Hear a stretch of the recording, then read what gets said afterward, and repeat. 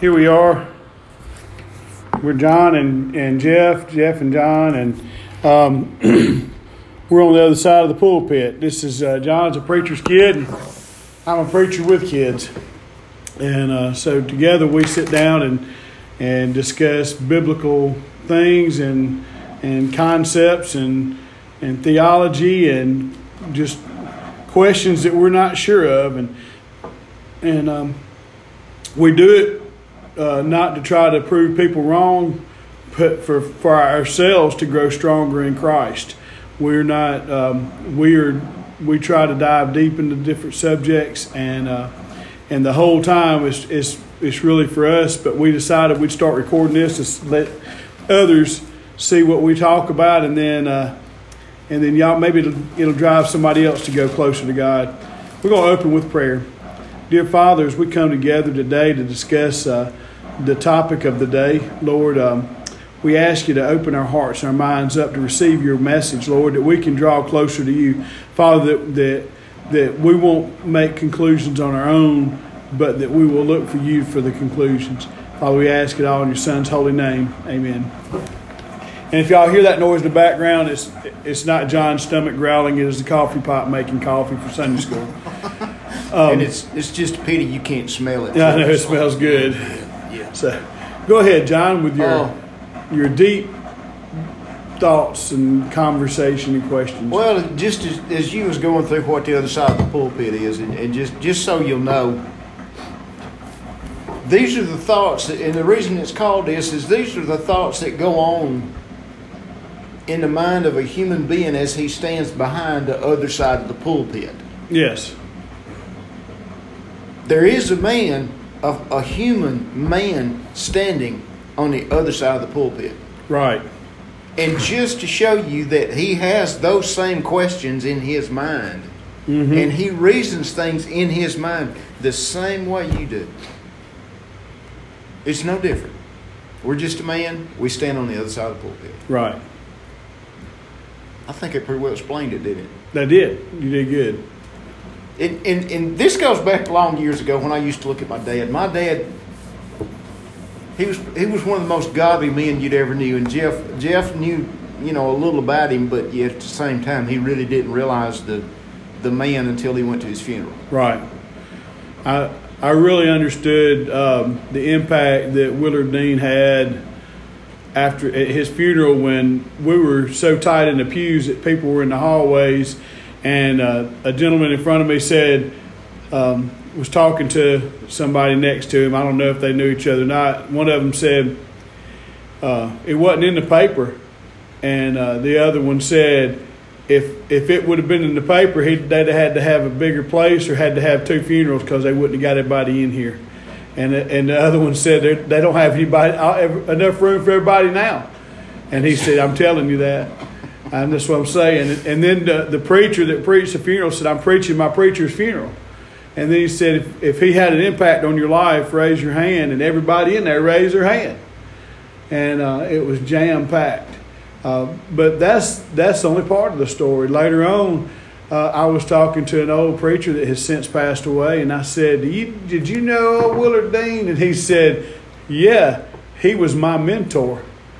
And I was sitting there going, if he was your mentor, what does he make that to me? My grand mentor? Because you're one of my mentors. And if he was one of your mentors, then... But yes, he was a very godly man. And but he was just a man. He was just a man. And see, that's the side that I saw. Mm-hmm.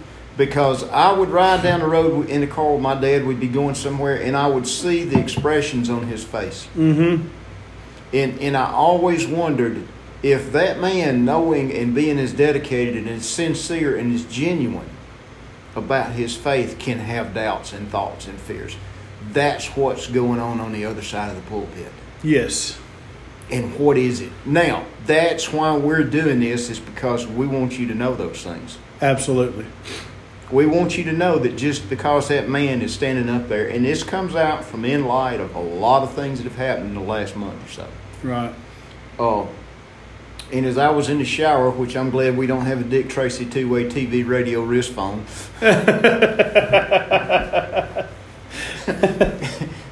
You know, there's times when you walk by the mirror and you go, ooh. And then there's times you get to a certain age when you walk by the mirror and you go, ugh.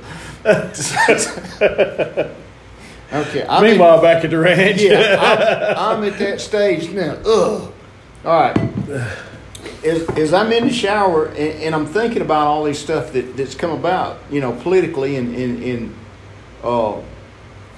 I don't know if you know if you've watched the news of what went on with the president of Liberty University or not, but that and then some of the political things that are coming out, where you've got a candidate that's running very strongly because he's in a high religious position, that's claiming to be a minister of the gospel and has preached the gospel in one of the largest churches of a particular denomination in a race, saying that he's gospel and he's preaching the gospel, but yet at the same time the political view he supports abortion and homosexuality and gay marriage and all of the things that the Word of God speaks against. Yeah. You wonder if, and here's the question, y'all, is what's being preached from the pulpits of most churches today really the gospel? Is it the gospel as Paul preached it? Is it the gospel as was revealed to Paul by God? Is it the gospel? That's a very good question, Is John. it the true gospel? It is a gospel, because what does gospel mean? It means good news, right? Yes. Literally. Yeah. You know, you just pull all the religious aspect out of it. It means good news. Now, are they preaching the true good news, or are they just preaching good news of some kind of positive thinking mentality of some... I saw a program, well, I didn't see it. It came across the screen last night as I was looking for something else on TV. They had a whole segment on there for about an hour and a half with Deepak Chopra. What's that? That's Oprah Winfrey's Swami Dami. Oh, yeah. That's her. What is it? What's the word we used to use when back in all this transcendental meditation and the guru? Yeah. That's Oprah's guru. You talked about a mentor a while ago. Uh-huh. It's Oprah's mentor. Huh. Of how you just think all these good thoughts and you're reincarnated and you know karma and all this other mess. Yeah. All right. Then you got the doctrine of I'll because he's today, I'll use it this way. But then you got the Dr. Phil doctrine of how you never settled your problems, you just learn coping skills. Go back to the gospel and look at what the gospel says, what the true gospel, what the Word of God says the gospel is. He says in Corinthians, doesn't he make all things new? Mm-hmm. That gives you a complete different set of what Dr. Phil calls coping skills, because that means you don't have to cope with the same things you did cope with because you're a new man. Mm-hmm. Why? Because your spirit's been reborn. You got a new spirit to deal with these things. It's not a coping skill. It's a new life. You know, you say that, John. Let me take a sidetrack here for just a second. I've been counseling people for 20 plus years, mostly youth, up until 16 years ago when I started counseling grown-ups. I counseled some grown-ups, you know, when I was a youth leader, but most of them were parents dealing with kids.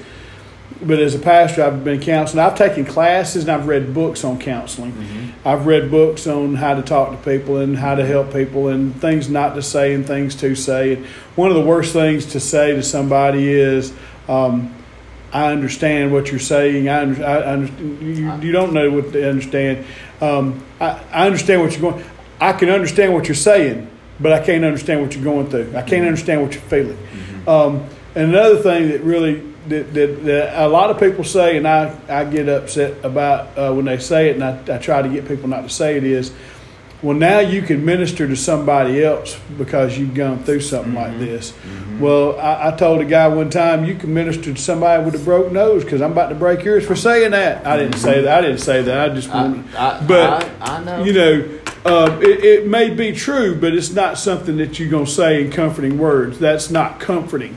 That's but what I have discovered in the many years of talking to people, and you try to get them to understand that there's a new you and that God's going to make it new and that you're not going to have to do it. They don't want to hear that. They don't want to hear that. They do not want to hear that. What they want to hear is that they'll still have the same emotional feelings for whatever person they just lost or whatever they had before what the incident was. They want to go back before that. They're just having to cope with what the problem is. And that's where Dr. Phil comes in. And I've had to talk to people, and when I read the people that they don't want to hear that they're going to be okay, I talk to them about how they're going to be able to cope with the stuff. And the only reason why is because that's what they will completely reject the fact that God's going to make you new. And then they wonder why I'm like when I lost my brother. I miss my brother. I'm not going to lie. I miss you miss your dad. Absolutely. You miss your mom. Absolutely. But I don't sit there and mourn over them. I don't. You haven't built a shrine to No, him like some people do. And I don't dwell on them and all that. But I gave it all to God. Mm-hmm. And He made it where it was okay. And I don't have to cope daily with the fact that he died. Mm-hmm. I can move ahead. See, when you're coping with something, you're still in the middle of it. You're harboring it. Yes. You know, when I want to keep my sexual addiction, but I want to keep it in my mind. I don't want it to manifest itself. So what I do is I learn coping skills to control this. Yes. Well, Jeff, we can't control this stuff. It's going to come out at some point in time. Yes, and that's why you give it to God. That's why you give it. That's where a new birth comes in, to where you have a high priest that you can take these things to. And I'm careful not to ever say that I'm never going to do this or I'm never going to do that, because the devil will say, challenge accepted. And I accept your challenge and let's go this way. And you're going to fall, baby. I got you. Yeah. So what I do is I pray that God gives me the strength to continue on that the path I'm on, because I have seen people go, well, I would never do such and such, and judging a pastor for what he does. A pastor is just a man, and the pastor or a deacon or any Christian, we're all the same. In fact, if you read the scripture, for a deacon, it says he first must prove himself, and the pastor is the same thing. You got to prove who you are. There's no difference as far as a lifestyle between a deacon and a pastor and just John Q. Christian. You know what I'm saying? And we forget a lot of times that we have that sin nature within us. And how do I know that? Because I still got it in me. Why? Because when I look at somebody that has fallen, and it's obvious the path that they're on was leading to that, and I go, boy, you're an idiot. And then all of a sudden, God brings this stuff to my mind. It says, no, because you did the same thing. Yeah. And you knew it when you were doing it. And your sin may be different than their sin. Absolutely. Their sin may have been something that I don't know. One thing, I try not to label sins, because a sin is a sin is a sin. And if you're living against God, you're living in sin. If you're living in that sinful world, you're sinning. You're sinning. But the question is what the preacher's preaching gospel. Exactly. And here's my thought on that. Yes and no. You've got some preachers that don't want to hurt anybody's feelings, so therefore they cheapen the Word of God. And I'm not talking about when they're counseling somebody, comforting them and all that. Like you hear somebody when they lose a loved one, they go, "Oh, heaven got another angel." Well, literally, they did not get another angel, but it's just a thought, And I don't say that. I never say that from the pulpit or anything like that. And I don't sit there and go, "No, heaven didn't get another angel. You can't be an angel. You're a person, and people don't become angels." I don't argue with them. But it's just how people say things to comfort. Yeah. But from the pulpit, when you're preaching the gospel, you're either preaching the gospel or you're not preaching the gospel. And some people water down the gospel so that so that it does not challenge the congregation or challenge the people, because they want to keep their job and they want to grow the church. And if you're not challenging the people, you'll grow the weakness. Absolutely. And the weaker people will come to the church because they're not being challenged. And you can grow your church that way. And you can entertain the people for an hour doing certain things, and then send them home, and they go home feeling like they've accomplished something because they've been to a church and based on the preacher, their lifestyle that they're living is okay. And then you got some preachers that preach like that because they're living a sinful life themselves. Yeah, and they don't want to be confronted with it. And I'm not. And immediately, I think everybody's mind, yours included, probably went to pornography or drugs, or didn't. Is that what you? That was one of them, and then another one was this person come to mind that I know quite well. I don't know him quite well, but I'm well familiar with him. That actually was a functioning alcoholic in the pulpit. Yeah. Okay. What about the preacher who gets up there and wants to work 3 hours a week? Oh,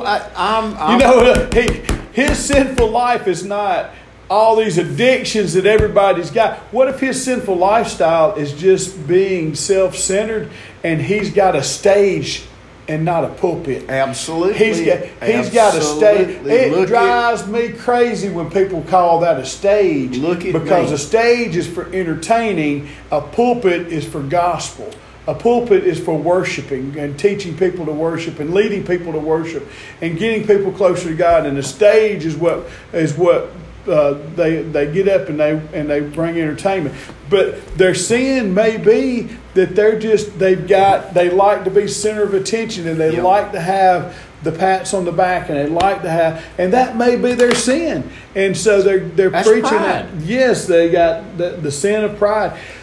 So, yeah, I think some people do that. Then you got other people who preach the gospel and preach it to the best of their ability to preach the true Word of God. Yeah, yeah. And I believe that I believe, and let me tell you a secret that my opinion on those people that preach the true Word of God is, I'm gonna let a secret out. They sin too. They absolutely.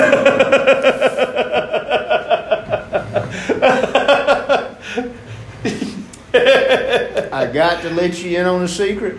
If you gossip about somebody, if you look at somebody that's been doing a bunch of crap and he gets caught doing a bunch of crap, and you say, he got what he deserved, guess what? And especially if you have a little sense of, boy, you got what's coming to you. We're not supposed to do that. Yeah. We're not supposed to revel in other people's misfortune. Yeah. And do you drive by the lottery store and go, boy, I wish I could win that? Isn't that envy or jealousy? Oh, man. Coveting. Yeah, there you go. Covetousness. Yeah.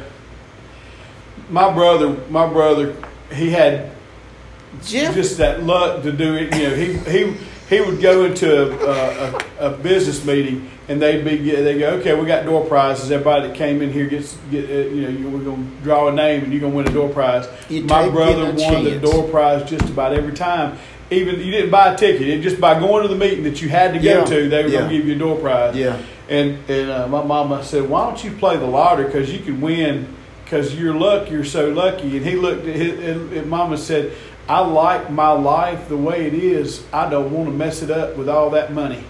And he said, I'm scared that if I won all that money, that I wouldn't be the same. And I like who I am. Absolutely. And but a lot of people aren't like that. They aren't like that. They done spent the money. They're in line to buy the ticket. They'll spend every penny that they're going to win. Yeah. And then they don't win. Yeah. But, yeah, look, I had a preacher tell me one time, when I came to Reed's Chapel, he said 7 years. Because I've been here about 2 years or something. And that's a longevity right there. I know what you're going to say. Well, he said you'll have me at 7 years. He goes, I was at a church for 7 years, and I went to another church, was there for 7 years, and he goes, so when let's see if you can catch up with me. Kind of like bragging, like, hey, look where I've been. Yeah. And I'll never forget when I hit the 7-year mark. In my mind, I thought about calling him, going, I matched you. But when I hit the 8-year mark, I thought about calling him, going, where are you at now? And I thought, that was wrong. In my mind, I thought, it's like this guy never knew I thought about that. And so I went and I just stopped and I said, Lord, keep me from being like that. And don't get me wrong, I'm just saying, everybody sins. Everybody sins. That's right. And now I'm hit 16 years, and my prayer is completely different. Lord, help me to continue to be able to be the minister this church needs until it's time. And listen, Jeff, the more I study the doctrine that Paul puts out for the Gentile world, the more I understand exactly what you're talking about. And the more I realize just how ignorant I am. Mm-hmm. But now I will tell you that just because you preach the gospel or just because you don't preach the gospel does not mean that your church is going to grow. Absolutely. My daughter lives, I'm not going to say where she lives because people might deduce what churches she's gone to, but she lives in a city that is big. Mm-hmm. And she well, for West Point, that could be Newnan. No, yeah, it's bigger than West Point. It's bigger than Newnan. But there's one church. It's like a big city, kind of like it'd be like Dallas or Houston or it's a major Birmingham or Montgomery or Atlanta or New York. I mean, it's a big city. Yeah. And then so you've got all these suburbs outside this big city. And so she went to this one church in this one area. And if I said the name of the preacher, y'all would go, everybody listening would go, I've heard that name. Mm-hmm, I mean, and the ones that didn't would Google the name and go, that's because he's well known as a pastor. And it's a mega church. Yes. And when I heard that she was going to go to that church, I was like, I think she'll get the gospel there. Because I've heard him speak at conferences. Yeah. I've heard him speak. But so anyway, she goes to the church and she calls me up. She goes, I didn't really like it. Yeah. I said, what's wrong with the church? She said, well, he got up there for 45 minutes and told stories. And then at the end of the 45 minutes, he kind of wrapped it all up in a message for about 5 minutes. And she said, Dad, I got 5 minutes of meat and potatoes and 45 minutes a strawberry shortcake. Yeah, of junk. She said, Dad, I didn't eat.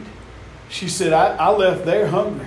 That's why I can't. That's why it's been rolling over in my mind. Is what's preached from the pulpit? Is it the gospel? Yeah. It's what's necessary to take that first step to obtain the salvation that God has made available for us. Well, this all right. My daughter goes from that church. There's another church about the same distance in the other direction from where she lives. Yeah. And she goes to this other church. Now, if I name that church, it's probably not quite as well known outside of that area, outside of that state maybe. Yeah. But the pastor is not quite as well known as the other pastor, but he's well known. Yeah. She goes to that other church. She walked in and she said, Dad, she said, this church was so big that I got lost. I was walking the wrong direction. She said, they've got 3 or 4 churches going on at one time. She goes, so I went to the main one. She goes, I went to the grown-up church, Dad. She's going and somebody goes, the college was over there. She goes, well, I just go in here. She said, Dad, the choir and the orchestra, both of them would not have fit in our church. Yeah. Yeah. And I said, okay. I said, well, what did you think about it? She said, oh, it was just beautiful. The songs just were beautiful. And I said, well, okay. She said, and when he got up there and started preaching, he preached. Mm-hmm. She said, Dad, when I walked out of there, I was full. Mm-hmm. Mm-hmm. Now, both churches are huge. Both churches have a huge following. Both churches have online.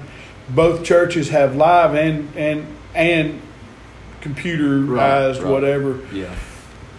And one of them's preaching the gospel, and one of them's tickling you with the gospel. Yeah.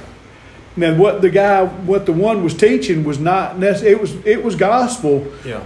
Because my daughter said, yeah, it was gospel, it was the truth. Yeah. But it was just a dose. It was like a spoonful. Feel good, yeah, like a taste. And the other one was there. Yeah. So you can have, and both churches were flourishing. Yeah.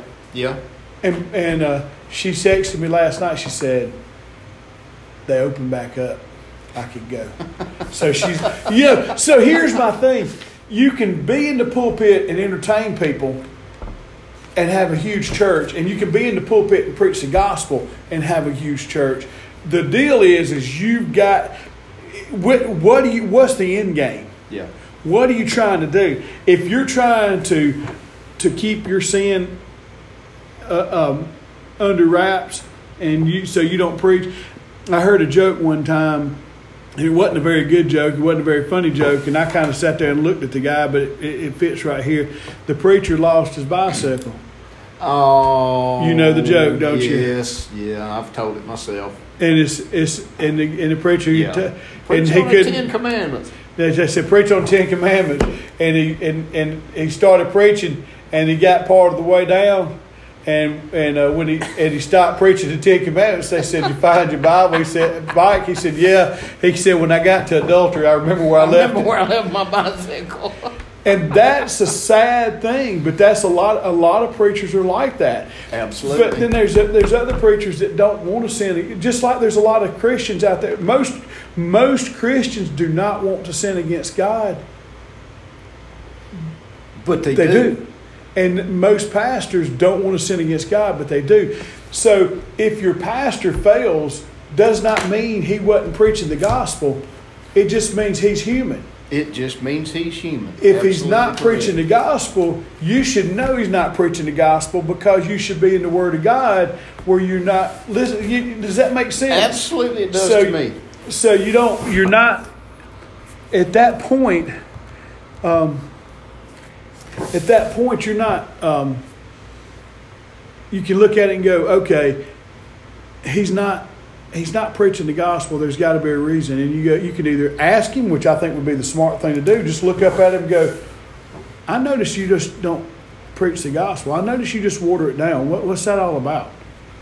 And he can get offended at you, and he'll probably get mad and kick you out. I mean, you could do it a little more tactful than that, but I have no tact. That's one of my shortcomings, is no tact. Or you could look at him and say, I just need to go somewhere where I'm getting fed. Mm-hmm. And now here's something else too. But if you're this, I had a professor one time, and we're going to have to carry this one on. I mean, we hadn't even really hit the meat of the potatoes, right? We're going to we will carry this one on. Go ahead. I had a theology professor one time, and he said when he listens to people preach, he said they may be good preachers, but because he studies the gospel so much, mm-hmm. he says it's hard for him to find a good young preacher that will feed him. They may be doing a great job, but it's kind of like a beginning carpenter teaching a master carpenter how to do something. Or it's like somebody that just got out of school to be a mechanic teaching a guy that's been working on that same type of vehicle for 30 years how to do something. Yeah. It's kind of like my father-in-law put in elevators, and somebody come in and go, "This is a better way to do it." And he's like, "I've done it that way, and it ain't." I mean, you've done things that you can, but that doesn't mean the person's not preaching the gospel. Preaching the gospel, the only way you're going to know if a pastor is preaching the true Word of God is if you're in the Word of God. If you're in the Word of God, that's it. That's going to be the main way to figure out whether he's really preaching it. Now, what about all these people that fall and come short of the glory of God? Well, I can't answer that. That's between them and God. Well, Scripture's quite clear on that. For all have sinned and fall short of the glory of God. We can go ahead and, now that you've read the Scripture from my sermon this morning, we can go ahead. No, don't tell me that. Don't tell me that. Hey, wait. Go from there to Genesis chapter 4, where that Cain and Abel bring a sacrifice, and then God does not accept Cain's sacrifice, and Cain gets mad and kills Abel. And everybody goes, well, he got mad and killed Abel. That was his sin. No. His sin was what brought them to the altar for the sacrifice. The other sin was that he brought the works of his hands and not the blood of the lamb. The next sin was being angry about it and projecting his failures on somebody else. The next sin was murdering his brother for a sin he committed. And then the next sin was lying to God about it. And so I know, the same three sins that happened in the garden. Same sins that happen now. But here's the thing. Everybody loses focus on the fact that because they were human, they had to sacrifice. And that's where it all went downhill. Yeah. Because, see, Cain wasn't recognizing his own failures. Absolutely. And so his pride made him want to give the works of his flesh instead of what God wanted. Absolutely. And that's where a lot of people are today. And you start one and it leads to the rest. Yes, they all does. fall into place. We'll get into it next go round. We hadn't even got to the gospel yet, had we? No, and look, and I was going to come up with a question that today is, why did God create man? And why did God create the tree of knowledge of good and evil and the tree of life? That'll have to come in on the next Folks, we've enjoyed it. Yeah, we've had a good time. And we're trying to keep it around 30 minutes. Me and John usually go hour and a half, 2 hours, but we just have conversations. I hope you enjoy. I hope you get in the Word of God and check out your pastor and make sure he is preaching the true Word of God. John, will you close us in prayer? Father, I thank you for this day. I thank you for the fact that you allowed Jeff and I to come in and do this and to show people exactly what goes on the other side of the pulpit. Help everybody that listens to this to realize that, yes, the other side of the pulpit goes through the same struggles and questions and doubts and fears and failures and faults and everything else that the people that are sitting there listening to that man does. Father, as we go through the day, keep our hearts and our minds and our lives open to you in Christ's name. Amen.